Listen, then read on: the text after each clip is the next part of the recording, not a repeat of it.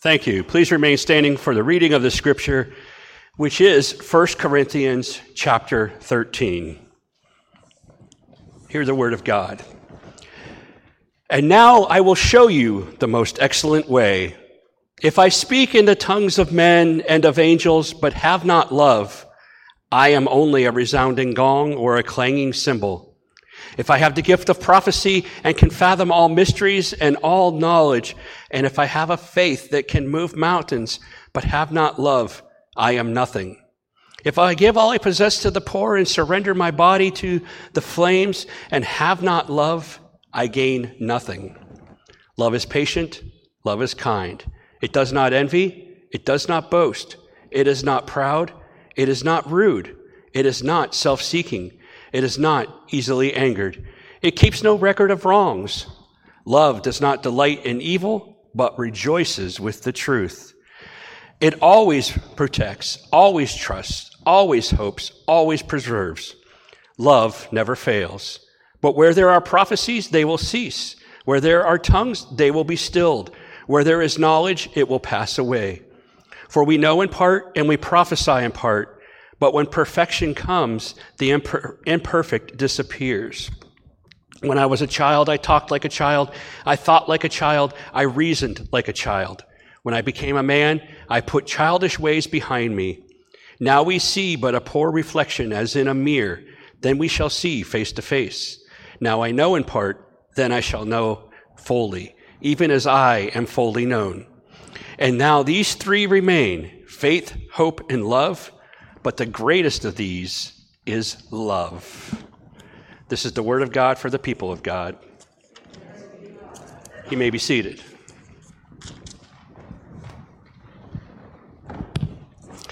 So when I first started here, or started back, not in 2015, I mean earlier this year when I came back, I asked a question. And I'm going to ask it again. Who is God to you? Have you thought about that at all since I first asked that question? Because how you answer really determines everything in your life when it comes to God. How do you approach Him? How do you pray? How do you deal with others? How do you deal with sin in your life? All that hinges on who you think God is. If you think God is love, which the Bible tells us very explicitly, God is love, then that is one way you'll approach God.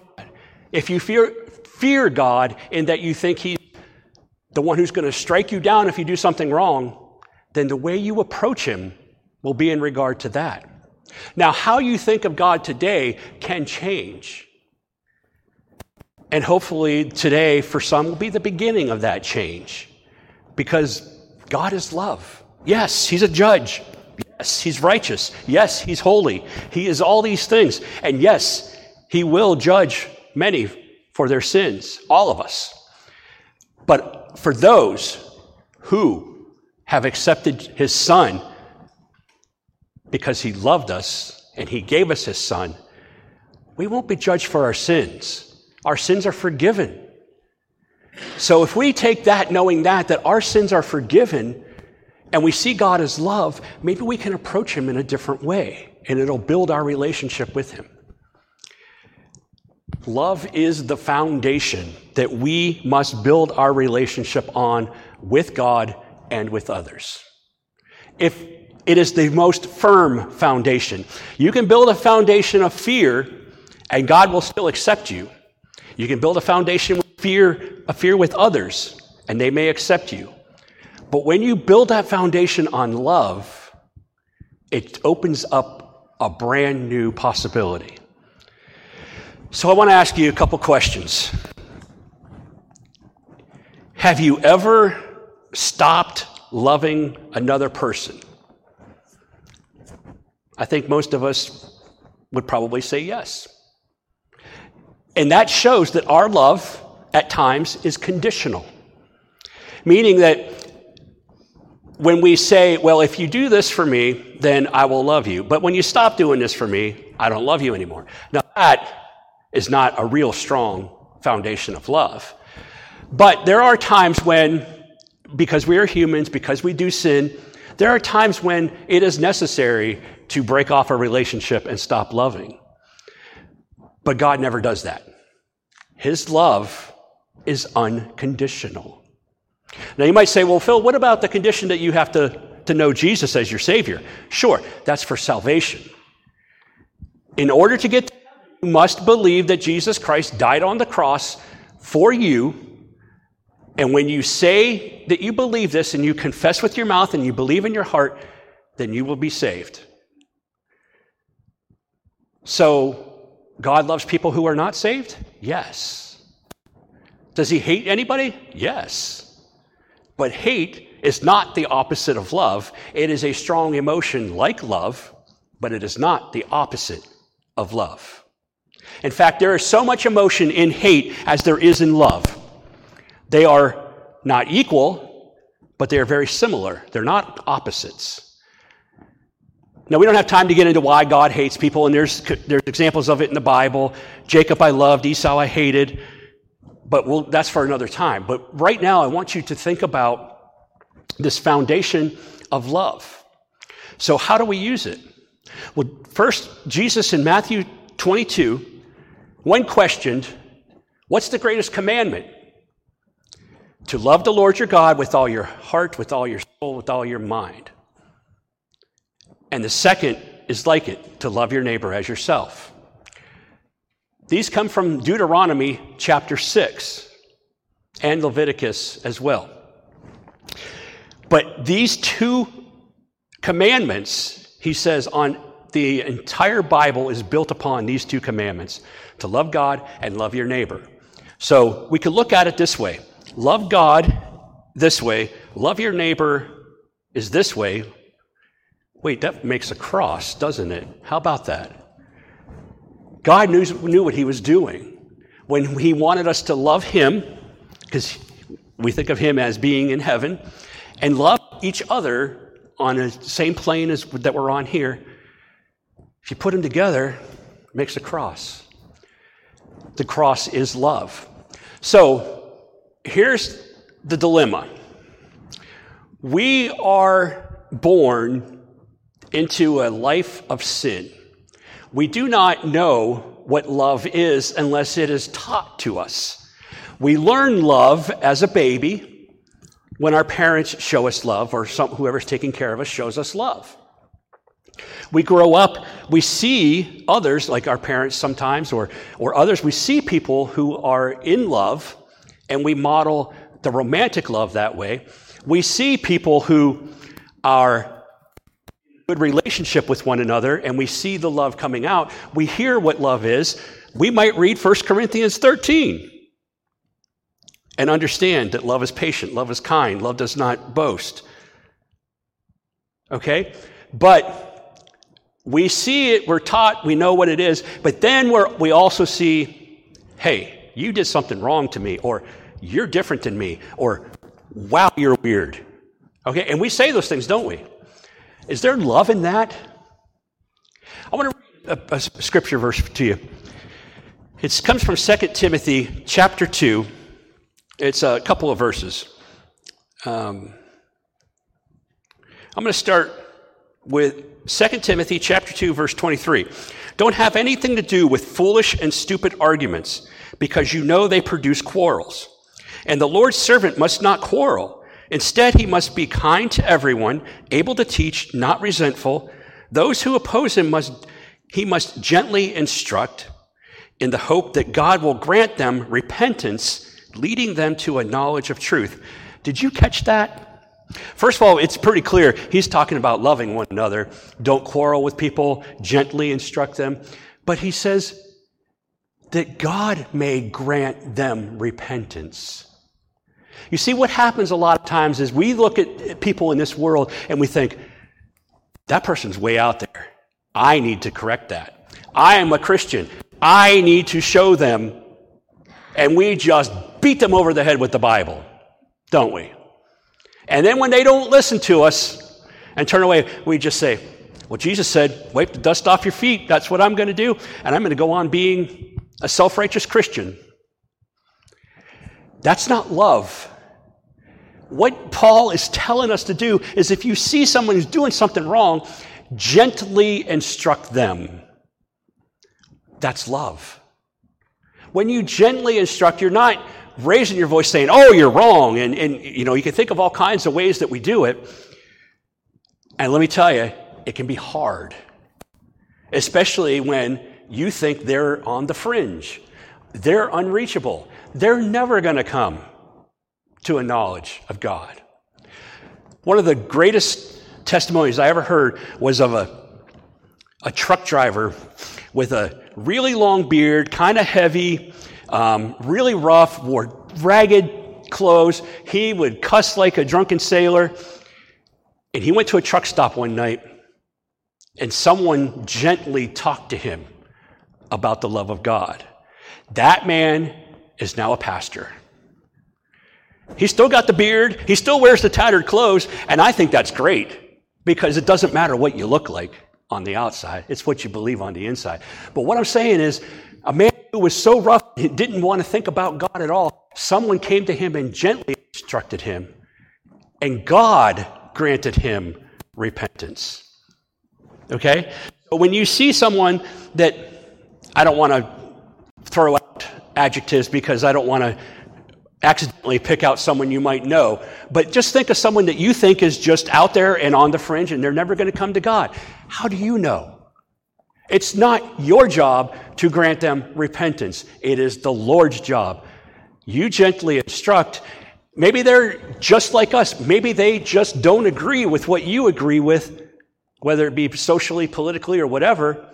Or you know the Bible says this and they're saying something different. Don't open up the Bible and say, here, look. That's not going to do any good. But if you say it gently like, hey, did you happen to read what 2 Timothy chapter 2 says? You don't have to say it that way. That's just my personality coming out. You present it, God will grant them the repentance. Titus, in the book of Titus, Paul says, to reject a factious man once, then twice, and then let it go. Hand him over to God. Your job is not to bring people to salvation. Though we all, Matthew 28:20, go make disciples of all nations, baptizing them in the name of the Father, Son, and Holy Spirit, and surely I am with you till the end of the age. There is a denomination built on that verse. Okay? That's great. But remember, God brings them to salvation. We are not the Holy Spirit. We present, God does the rest. It's part of that two-part love the Lord your God, love your neighbor that God was talking about. And when we work those two things together, we're loving God, we're loving our neighbor, God will come in and work in that person's life. But we've got to remember that if we don't start with love, here's what we're going to do. Right now in our nation, this troubles me greatly, this whole gender ideology thing. That there are people in this world who think they are only partially human. They want to identify as either animals or aliens. They think they're a cat. They think they're a dog. They think they're a wolf. And so they are. It's called moral relativism, and it's not the truth. But do we say, you're weird, get away from me? No. Try to become a friend. Now this is the hard part. Try to be their friend. What? What are you talking about? Yeah, try to be their friend because you know why? They need love. They are searching for their identity. Probably nobody's loving them right now, or maybe other cats and dogs are loving them. I don't know. But whatever it is, join them in love and watch God work. Watch God work. They are human beings just like us. We may know the truth, but they may not. And what does 1 Corinthians chapter 13, verse 6 say? We read it this morning. Love delights in truth. Love delights in truth. Love delights in truth. And the truth is, they're not a cat, they're not a dog, they're not an alien, they're not a wolf. If they were born a man, they're not a woman. If they were born a woman, they're not a man. And no, they were not born that way. There's only one truth. How do I know there's only one truth? If you have a compass, you put it in your hand, is it going to point south? Is it going to point to the west, east? How about just northwest a little bit? No, it's going to point north. Only. There's one absolute truth. One absolute truth. Now, others make up what they call truth. But the truth is what it is, and it cannot be changed. Truth is the second part of this foundation. When we walk in truth and we love one another and we love people that don't understand the truth or don't understand love or don't have love, when we walk in both of those things, we know the truth, but do we present it with love? When we do, you open the door for God to walk in. Now, sure, God can come in and save them without our help, but he wants us to be a part of it. So don't throw them out. Don't treat them like garbage. Love them. Because they may be the next people joining this church. It happens a lot. People fall into this ideology and they realize they're wrong and they come back out. They're not lost. They're not gone. They're not freaks. They're just people searching for love and truth. And we can give that to them. And then as 2 Timothy chapter 2 says, God will grant them repentance. Because God does not say, because you don't think you're fully human and I created humans, I don't love you. He doesn't say that. He says, I created you to be a human being. I want to show you what that means. I created you to be a man. I want to show you what that means. I created you to be a woman. I want to show you what that means. He will bring them back. He will bring them back. And if I'm offended anybody, I'm sorry. But I'm speaking the truth. And there's only one truth. And I won't back down from it. But I will love you through it all. So let love be your foundation for your life. Let love guide you. Let love show you the most excellent way, as Paul said. Now, I'm going to read this again, and when I do, or I ask you to read this, 1 Corinthians 13, replace the word love with your name. Okay? So think about this, beginning with verse 4. If you replace the word love with your name, love is patient, love is kind, love does not envy. Can you say, like I would say, Phil is patient, Phil is kind, Phil does not envy. Then I would stop and say, is that true? Not always, unfortunately. And I'm sure that many of us would say, not always. Some of us might even say, never. But let it be. Let God work that in you and go through each one of them. Phil is not rude. Phil is not self-seeking. Phil is not easily angered. Well, that one's not true. But put your name in there, okay? And see if you can say yes or no. And if you say no, then say, God, how do we change this? I want love to be my foundation. God, make it so that I'm not easily angered. What can I change? What can I do? How can I think differently? How can I treat others differently? If you do that, you'll start building a foundation of love. And I don't think I need to tell you how important a foundation is. If there are cracks in your foundation in your home, it might fall over. A firm foundation will keep a house going for a long time. Let love be your firm foundation and see where God will take you. This is something that going forward, I'm going to be talking more about, not overtly like today, but love is going to be continuing in my messages for the next several weeks because it needs to be a very firm foundation in our lives. And it is important that we understand God's love, that we accept God's love, and that we know that we are loved by God. If you're like me, there was a time in my life when I said, how could God love me? Because I know what I had done. But now I know that even when I have those moments where I get angry, God still loves me. He loves you. His love never fails. It is patient, it is kind, it never fails, it does not boast. So the final thing I want to say is what Paul says at the end of this. These three remain: faith, hope, and love, but the greatest of these is love. Our faith leads us to salvation. Our hope is knowing of his return. But our love is what carries us through both of those. Our love, God's love leads us to love, which leads us to Christ. God's love helps us see that his return will come someday, and we will get to be with him forever. And I'm telling you, you may think you have a great life on earth. It's nothing compared to what's coming. We can't even imagine. I mean, if it weren't true, people would come back, wouldn't they? They'd come back. But they're in a better place when they pass on. And we will be too.